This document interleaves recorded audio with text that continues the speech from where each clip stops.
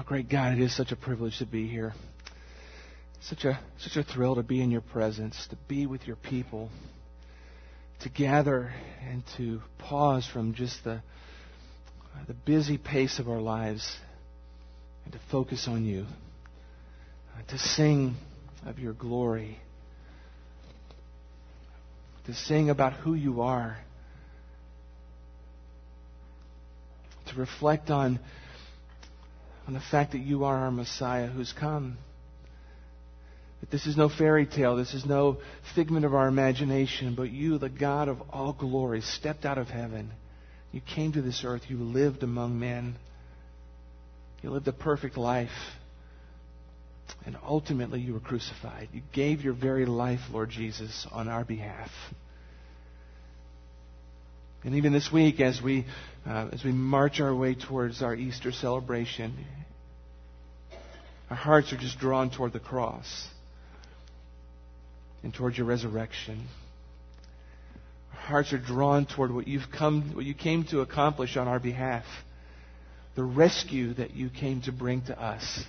We who were and are sinners, who enslaved to sin, no hope apart from your intervention in our lives. No way to atone for our sin ourselves.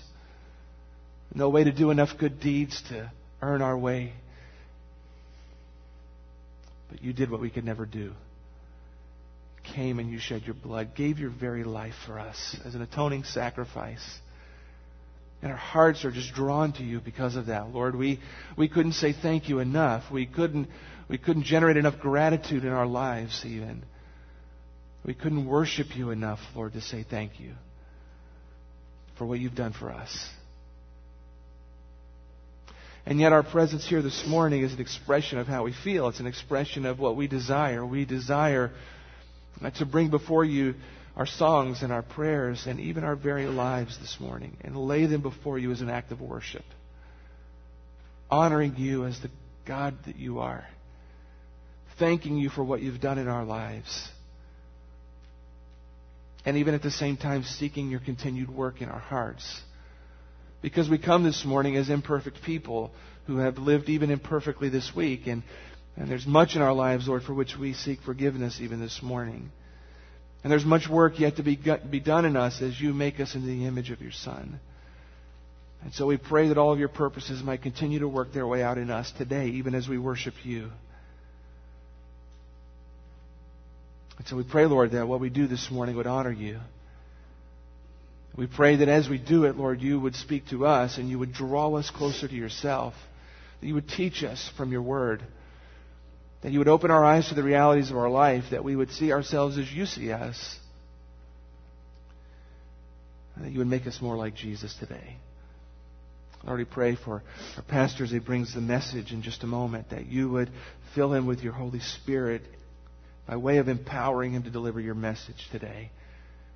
Open our hearts and our minds, Lord, that we might hear it and receive it well, that our hearts might be fertile soil in which your word might plant itself today and grow up and bear fruit. And Lord, we pray for these things and we offer our worship to you. In the name of Jesus, our Savior and risen King. Amen.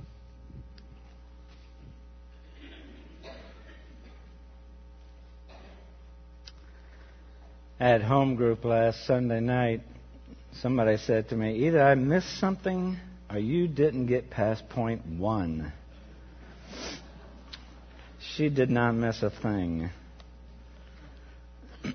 So we conclude the message that we began last week. We also conclude sort of this initial section in the Gospel of John. We'll start a new section with chapter 5 in a couple of Sundays. And so today we complete this message on the healing of the official son. I don't know that that's the key to it all. The key is really the man's belief, the growing faith in his life. And we talked about that last week, the stages of faith and belief that we see in here. You see that word actually 3 times in verse 48 and then in verse 50 and then in verse 53 of John chapter 4. In case you're wondering where we are, we're in John chapter 4. And these three stages, what we see is Christ encounters a false faith. And then we see Christ testing a growing faith in this man's life. And then we have Christ rewarding a truly tested faith. And we know, we've said it over and over and over. That's what John tells us in chapter 20. That's why he wrote these things, so that we might believe. Belief is the key. And yet we have this initial transition here at the beginning, and I'll review a little bit of what we talked about last week, starting at verse 43. After the 2 days he departed for Galilee, for Jesus himself has testified that a prophet has no honor in his own hometown. So when he came to Galilee, the Galileans welcomed him, having seen all that he had done in Jerusalem at the feast. For they too had gone to the feast. And so John has given us this transition passage, which he does from time to time in this gospel. It's common for him. And he talks about Jesus returning to Galilee. He's going from Jerusalem to into Samaria for a couple of days, and then on up to Galilee, presumably to get away from some potential stress, something that could even lead to premature death, because he knows that it is not his time. It is not his hour. His time was coming, but it's not now. And we also know that at this point he only has 5 disciples. So he goes up to Galilee, he has to complete his group of disciples in that area. And it might even be that when he got to Galilee, he showed up at Peter's home. We don't really know. But we see some of that taking place in the Gospel of Luke, chapters 5 and 6. So he leaves Samaria. He spends 2 days there. You know, we went through the story of the Samaritan woman at the well. And it's a fruitful ministry he has there for 2 days. It's not only fruitful in the life of the Samaritans, it's fruitful in the life of his disciples, because his disciples got to see what true non-discriminatory evangelism was all about. And then Jesus in verse 44 makes this declaration that he had testified in other places. John notes Jesus himself testified that a prophet has no honor in his hometown. The ESV translates that best. It could say country or region, but it could also mean hometown, which seems to be a better translation, because if it was region, then there'd be some conflict with verse 45 to say they welcomed him. But we know just not too long after this, he goes to Nazareth, gets in trouble in Nazareth. They drag him out of town and take him on top of a cliff, and they're getting ready to throw Jesus off the cliff. And the Bible says he just walks away. And his destination is Galilee. And the Galileans, in verse 45, received him well. They welcomed him. Because what? They had been eyewitnesses of what he had done in Jerusalem during the feast. John tells us in chapter 2, verse 23, now when he was in Jerusalem at the Passover feast, many believed in his name when they saw the signs that he was doing.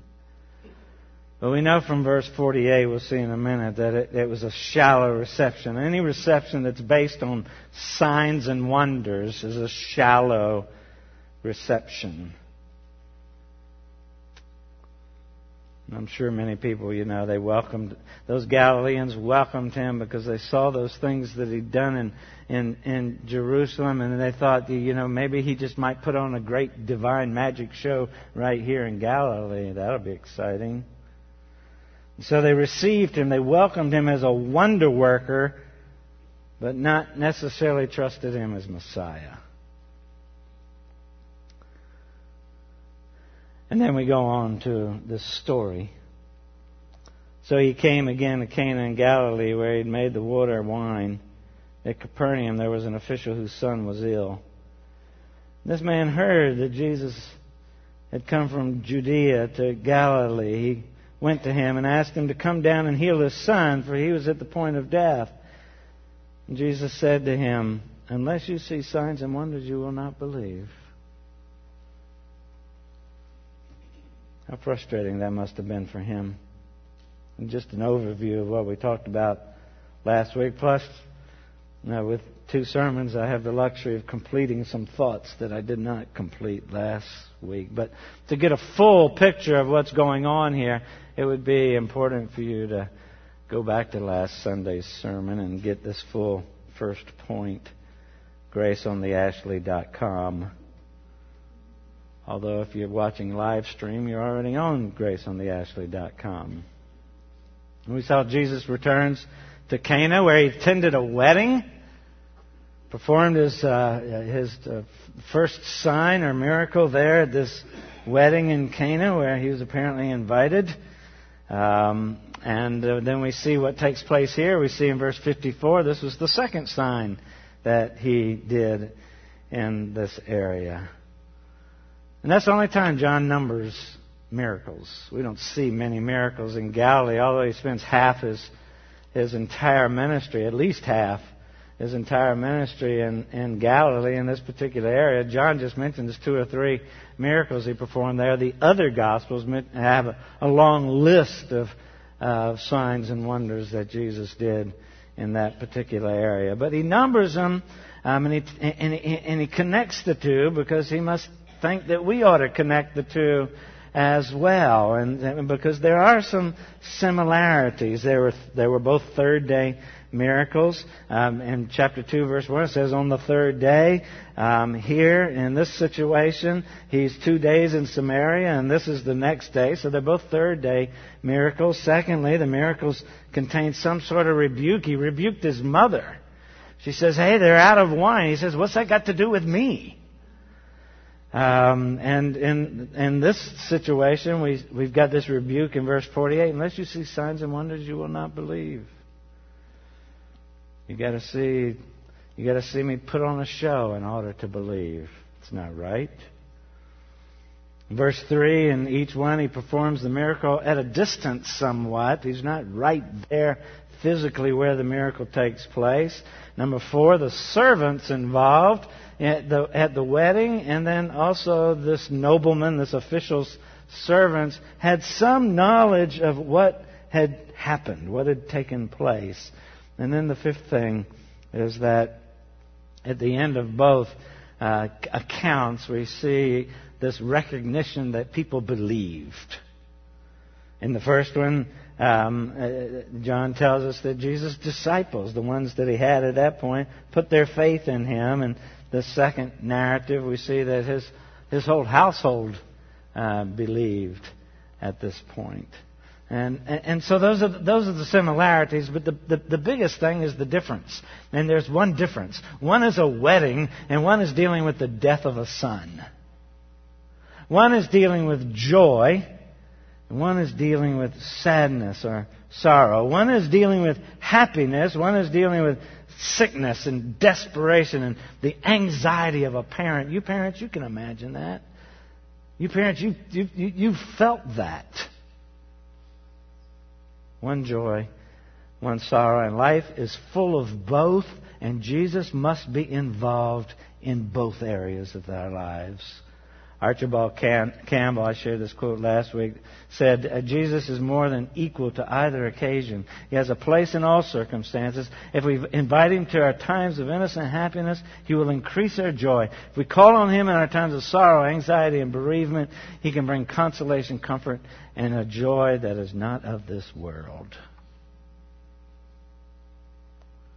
And then He encounters this man, this nobleman, this official, maybe of Herod Antipas' court. We don't really know. We know he's well off. He's got servants that meet him when he finally goes back home. But we see in contrast to the situation with the woman at the well, we see that sickness and death and sorrow and pain are great social levelers. We see this rich nobleman, and then he's also dealt with the woman at the well. great social levelers are the pain that's going on in our lives. When this man had heard that Jesus had come from Judea to Galilee, he went to him and asked him to come down and heal his son. He's breathless. 22 miles, about a 7-hour walk. How far did you run last week? Never mind. He's probably riding. He's a wealthy man. But he's breathless. He's hurried. He doesn't want to lose a minute because his son is sick and dying. And he throws himself at the feet of Jesus and he begs for his son's life.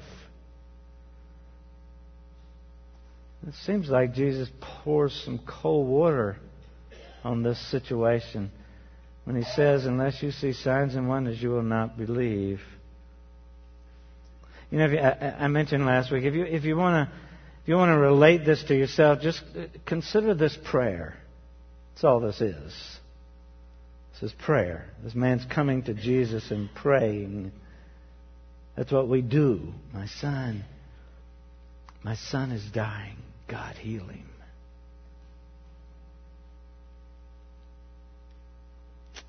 If you're a parent, you know how helpless this man felt. You know the fear that gripped his life, watching the suffering of his child, whose life was far more important than that father's life.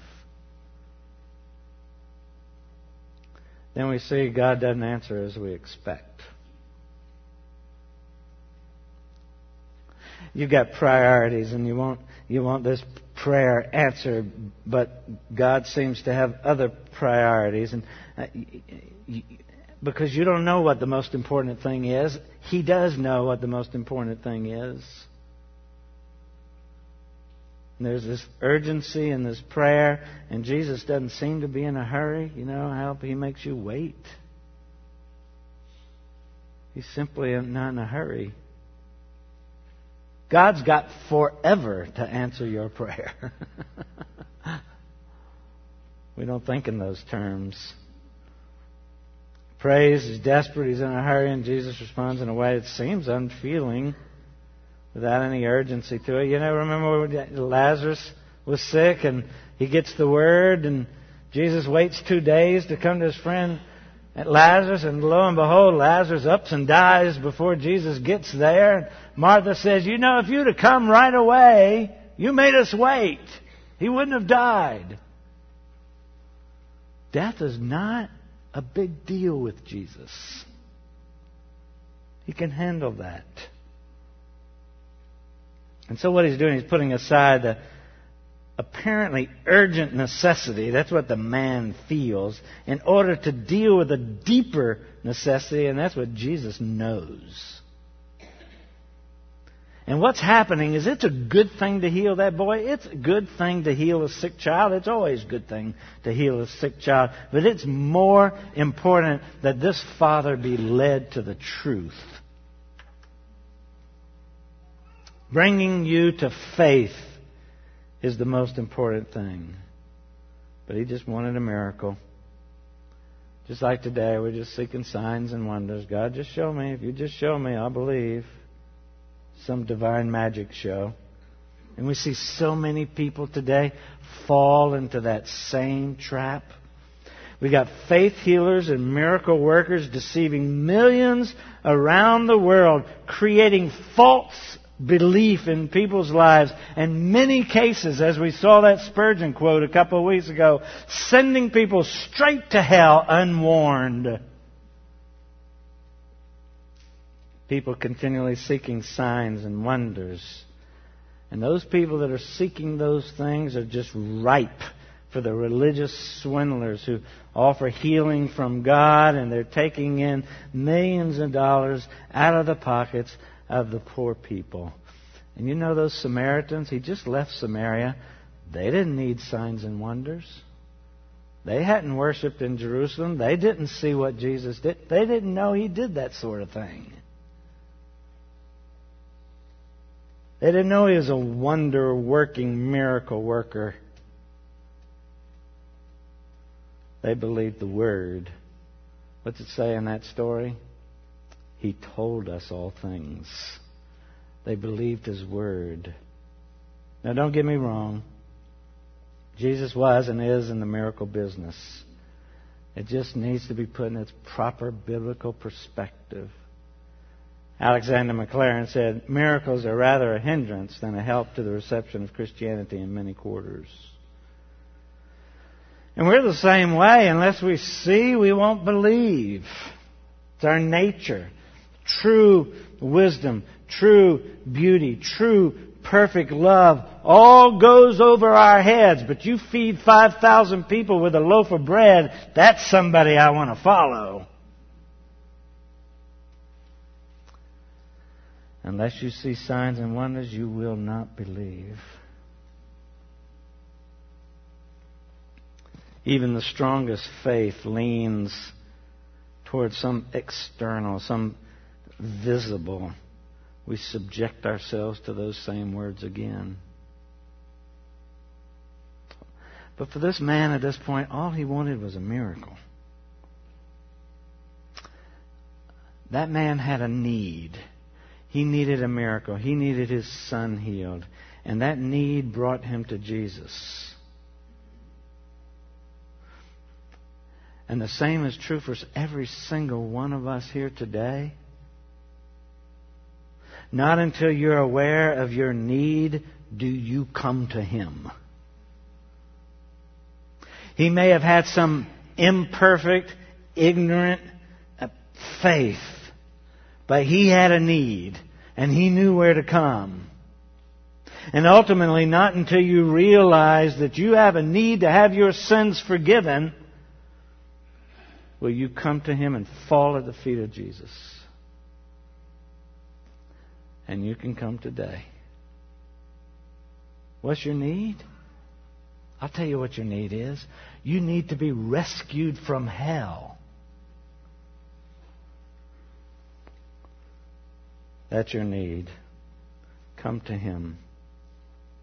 Second thing we see is a growing faith.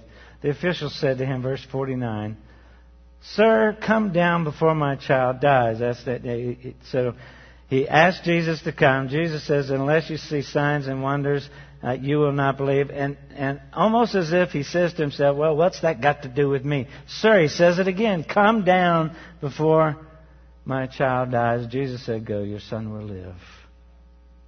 Man believed the word that Jesus spoke to him and went on his way. He just ignores, seems like he just ignores what Jesus says, and he repeats his prayer. You do that? You don't get your answer, you've been waiting for a couple of weeks, and you thought, well, maybe I should pray again. And you pray that prayer over and over, and sometimes you pray that prayer for years.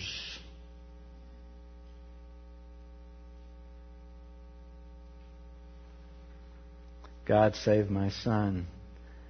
God, heal my parents. Over and over and over. And that's what this man does. It's almost like, okay, Jesus, I don't really have time to talk about these things right now. Don't talk to me about whatever you were just talking about, signs and wonders. My son's sick. Please come and heal him. That's all I want. I'll talk to you about all these things a little bit later. Now, that may not be the case. But he repeats his prayer. And Jesus answers this father's prayer, and he denies this father's prayer at the same time.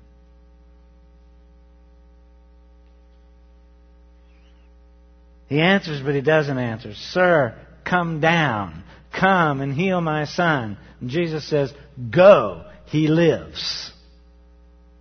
Now, why didn't he go? Why, in answering this prayer, does he refuse to go? Well, we've got a great comparison with the story of the centurion in Matthew chapter 8. James Boyce really makes that comparison best, so we'll use his words. "There are some noted similarities, so much so that some scholars have imagined these to be two versions of the same incident. They are not the same. And the greatest of all differences is to be found in the attitudes of the two men involved. the centurion had the greatest faith. He said to Jesus, "Lord, I do not deserve to have you come under my roof, but just say the word and my servant will be healed." Jesus praised his faith, saying, "I'll tell you the truth. I have not found anyone in Israel with such great faith." Still, the centurion had this faith from the beginning, while the nobleman, the official, who sought out Jesus in Cana, came to the same level of faith in a very short time through Jesus' teaching. The centurion prays that Christ will just speak. And Christ says to the centurion, "Oh, I'll come." The centurion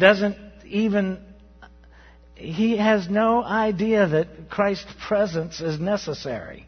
So that's not really important to him that Jesus come. Just speak. You don't have to come to my house. Just speak a word. I believe in who you are. But this nobleman says, "Come," because it never enters his mind that Christ can do anything unless he's standing over the bed like a doctor, doing whatever doctors do. He says, "Come, or my son dies," because it never enters his mind that Christ could do anything if his son actually did die.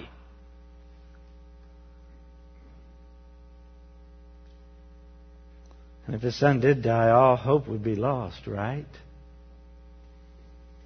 Not with Jesus.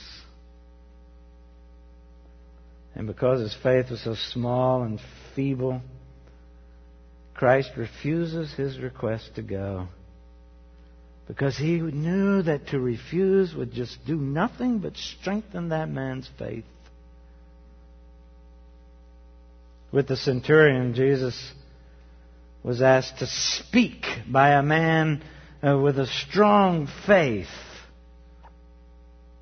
And he rewards that faith by offering to come.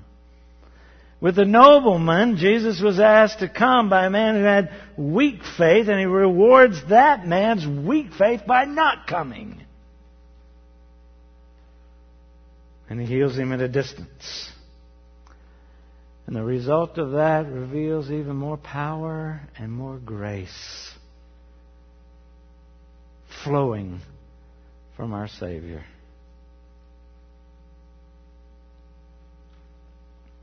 And that's the best point. Again, the man's soul is more important to Jesus than the man's son's sickness. And so he heals him from a distance. And have you thought about this? This puts this man in a very, very awkward situation. Go. What a dilemma he's in now. So if he takes Jesus at his word, he did so with the assurance beyond the word that Jesus could do anything for him. If he refuses to take Jesus at his word, he's going to insult the very man that he's placing all his hopes on. And quite possibly forfeit any advantage he might get from him. What a dilemma. Would you come and heal my son? Please, it's urgent. Come and heal my son. And Jesus says, go. He's healed. What a dilemma. I believe he's got to come with me in order for my son to be healed. He's telling me he's already done it. Go. Now what do? Do I stick around and keep begging him? Or do I go? It's just a fleeting thought, because, it's just a split-second thought in his mind. Go, your son will live. And John tells us the man believed the word that Jesus spoke to him and went on his way. He didn't have to consider that dilemma very long. Short, simple command. Jesus put this powerful man in the position where he was going to be compelled to show some real faith, some real belief. Do I turn back to Capernaum? Do I keep begging him? And John called that believing. He believed the word. Unless you see signs and wonders, you will not believe. Did you see what Jesus has done? Here's the man who actually lived by that. And in a short while, just a short, brief conversation with Jesus Christ, he's moved from having to see a sign and wonder to actually trusting the person of Jesus Christ.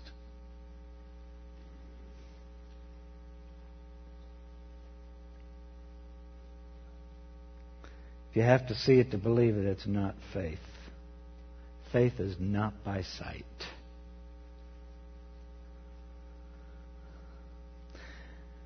You remember at the end, close to the end of this gospel, we're reminded of this same truth again when Jesus encounters Thomas in John chapter 20. Then he said to Thomas, "Put your finger here and see my hand, and put out your hand and place it in my side. Do not disbelieve, but believe." Thomas answered him, "My Lord and my God." And Jesus said to him, Have you believed because you have seen me? Blessed are those who have not seen and yet have believed. And so he turns, he goes away, holding on to the promise, holding on to the blessing. He trusts, while at the same time he cannot see the sign. He cannot see that his son has been healed. Just think of that growth that's taken place in that brief encounter, a few short moments with Jesus Christ. He runs to Jesus, breathless, impatient, with an earnest plea, and he cared about nothing else but his child. But he leaves just a short moment later, his faith raised up far beyond where it was when he came to Jesus, because he believes in the Word and not the sign. And he turns and he heads home. See that? See how his faith has grown? And that's what must happen to us as well. That we trust Christ's Word. That we trust His promise and nothing else. This is full, chock full of the promises of God that you can stake your life on.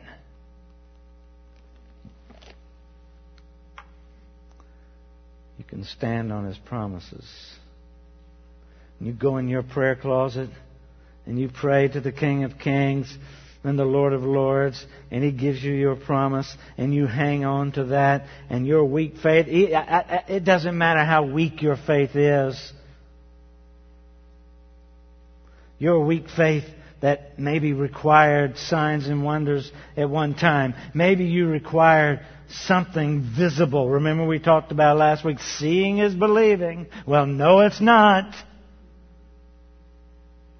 And a strong faith walks away from the Master at peace in possessing the promise that He has given and relying on nothing else but the Word of God.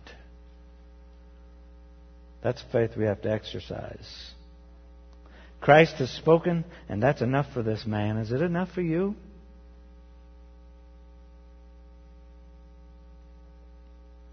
Are you content to say your word, your plain word is all that I need? For you have spoken and you will do it, O Lord. What a test. Will he trust or will he not? Does the son die if he doesn't turn around and head back to Capernaum? The man's faith was the most important thing. His son's condition was secondary. And in trusting, he gets the blessing. And the boy is saved. And then the third thing, it's not complete. The third thing we see is true faith. Verse 51, as he was going down, his servants met him, told him that his son was recovering. So he asked them the hour when he began to get better, and they said to him, yesterday at the 7th hour the fever left him. Father knew that was the hour when Jesus had said to him, your son will live. He himself believed, and all his household. This was now the second sign that Jesus did when he came from Judea to Galilee. Stage 3 in the progress of belief in this man's life. Here we have Christ, albeit absent, rewarding a faith that had been tested. And here's the picture. The father returns.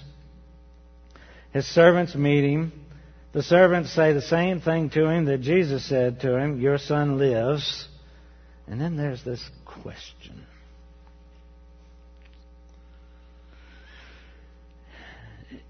If if this nobleman is anything like me, there's this question. What if all this is coincidence? What if my son just got well on his own? It's that fleeting question when they say your son is well. A little bit of doubt. And so he says, what time did that happen? And they didn't say, we're not really sure. He's improving. He's not out of the woods yet. They say, yesterday at the 7th hour. Then he knew it was Jesus. That was the time. Jesus said the man was well, the boy was well. And at this point, this nobleman, this official in the court of Herod Antipas, was the only person that knew about that miracle.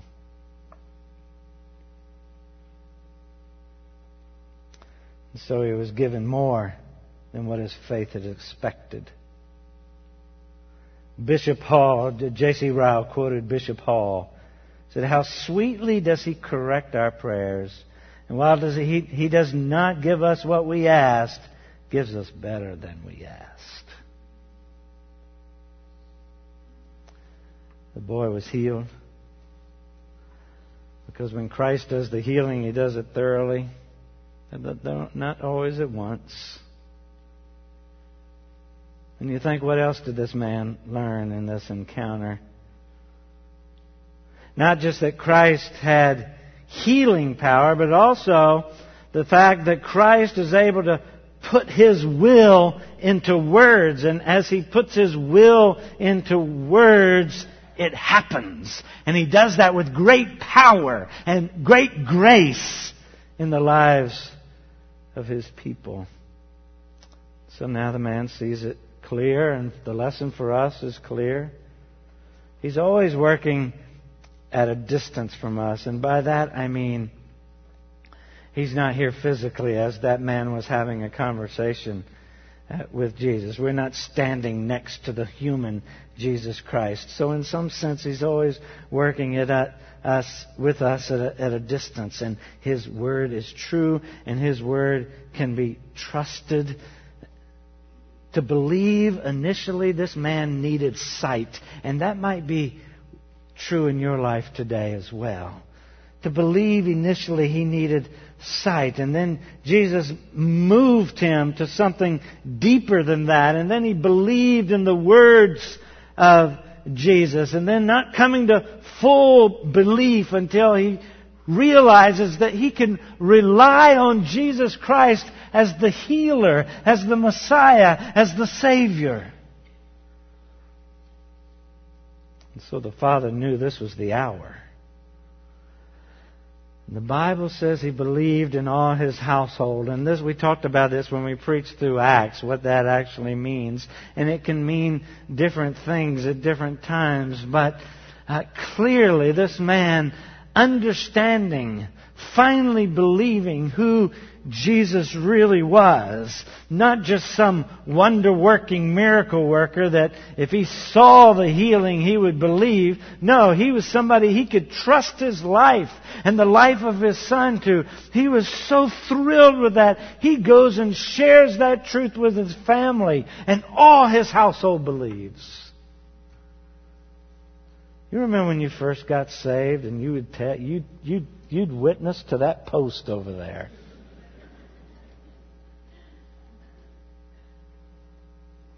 To increase your faith, you have to exercise it. The beginning of a great faith is to experience the blessings that come from the weakest faith, the blindest faith. To experience great faith, you experience the blessings that come from that little kernel of faith that you started out with. And you might have that weak faith. You might be saying, yeah, that's me. My faith is weak. And I'm telling you today, trust Him the best you can. He took this man from an ignorant, false faith to a truly tested faith.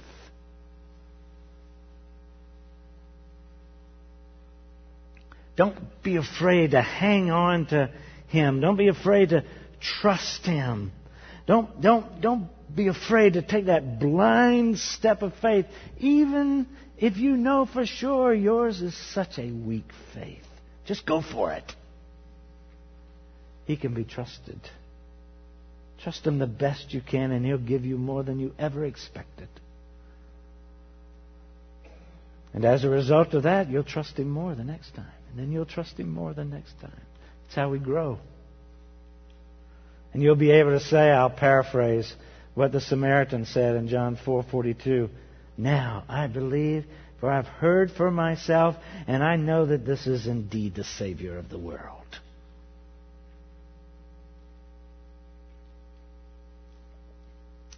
The point of this story is it illustrates a new dimension of believing.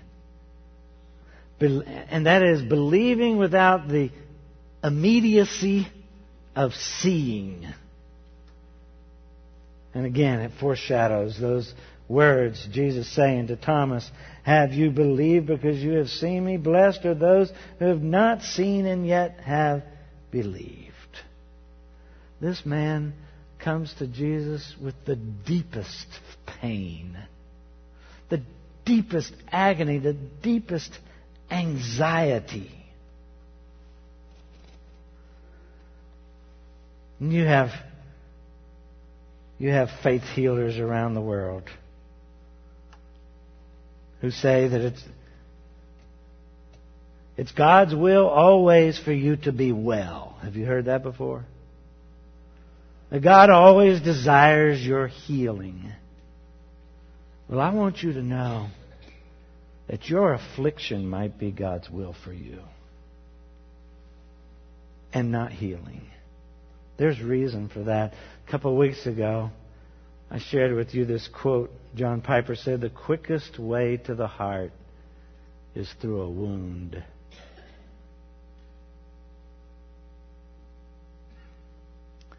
J.C. Ryle says it even best, but with more words.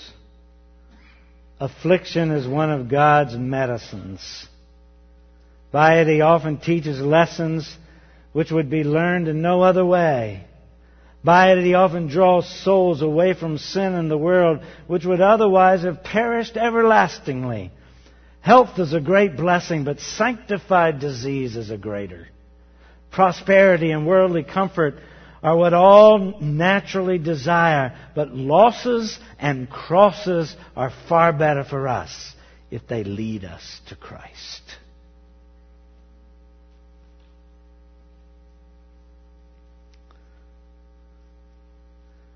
And our prayer would be with thousands and thousands, millions and millions on that very last day, to say with the psalmist, 119 verse 71, it is good for me that I was afflicted. that I might learn your statutes. Great theologian Tom Landry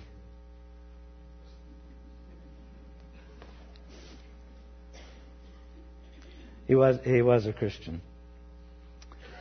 Served on the board of Dallas Theological Seminary. Great coach of the Dallas Cowboys. When they were. Go out.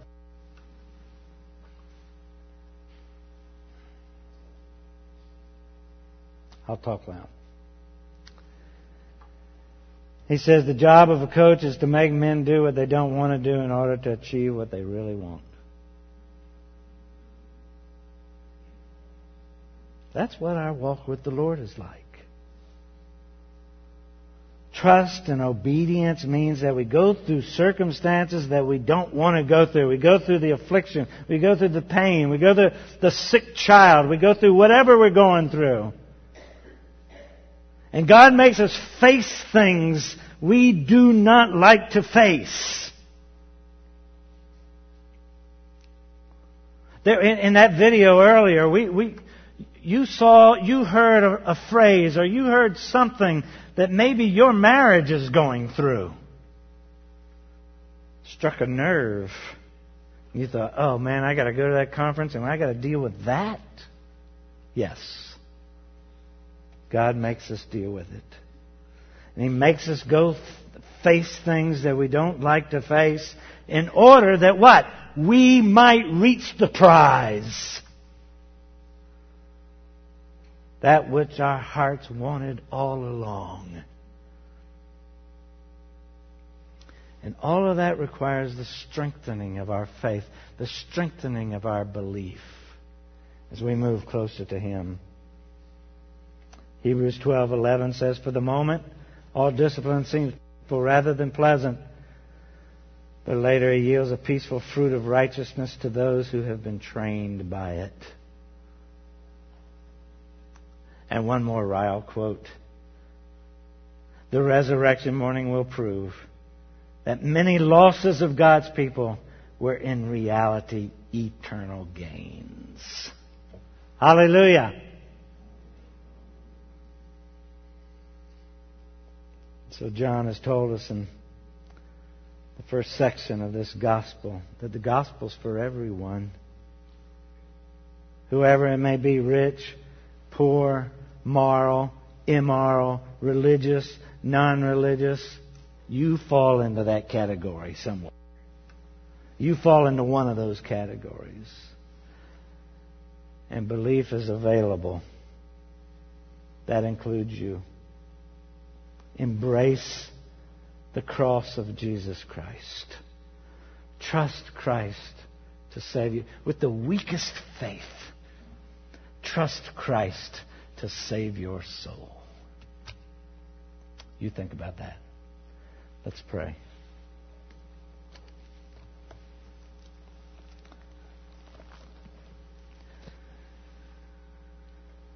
Father God, we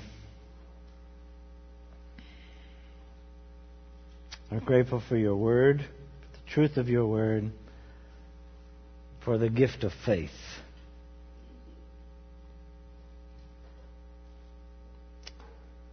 We pray, Lord, that you might continue to enlarge our faith, grow our faith. May we trust you more and more each day. And Father, for those here this day who don't know you as Lord and Savior, I pray, Father, that you might plant in them the knowledge of their need to be saved. That they might repent. They might express belief on whatever level they're at for your glory and your glory alone. We praise you, O Lord. May we be moved from where we are right now to where you want us to be. In the name of Jesus we pray. Amen. As we say, as we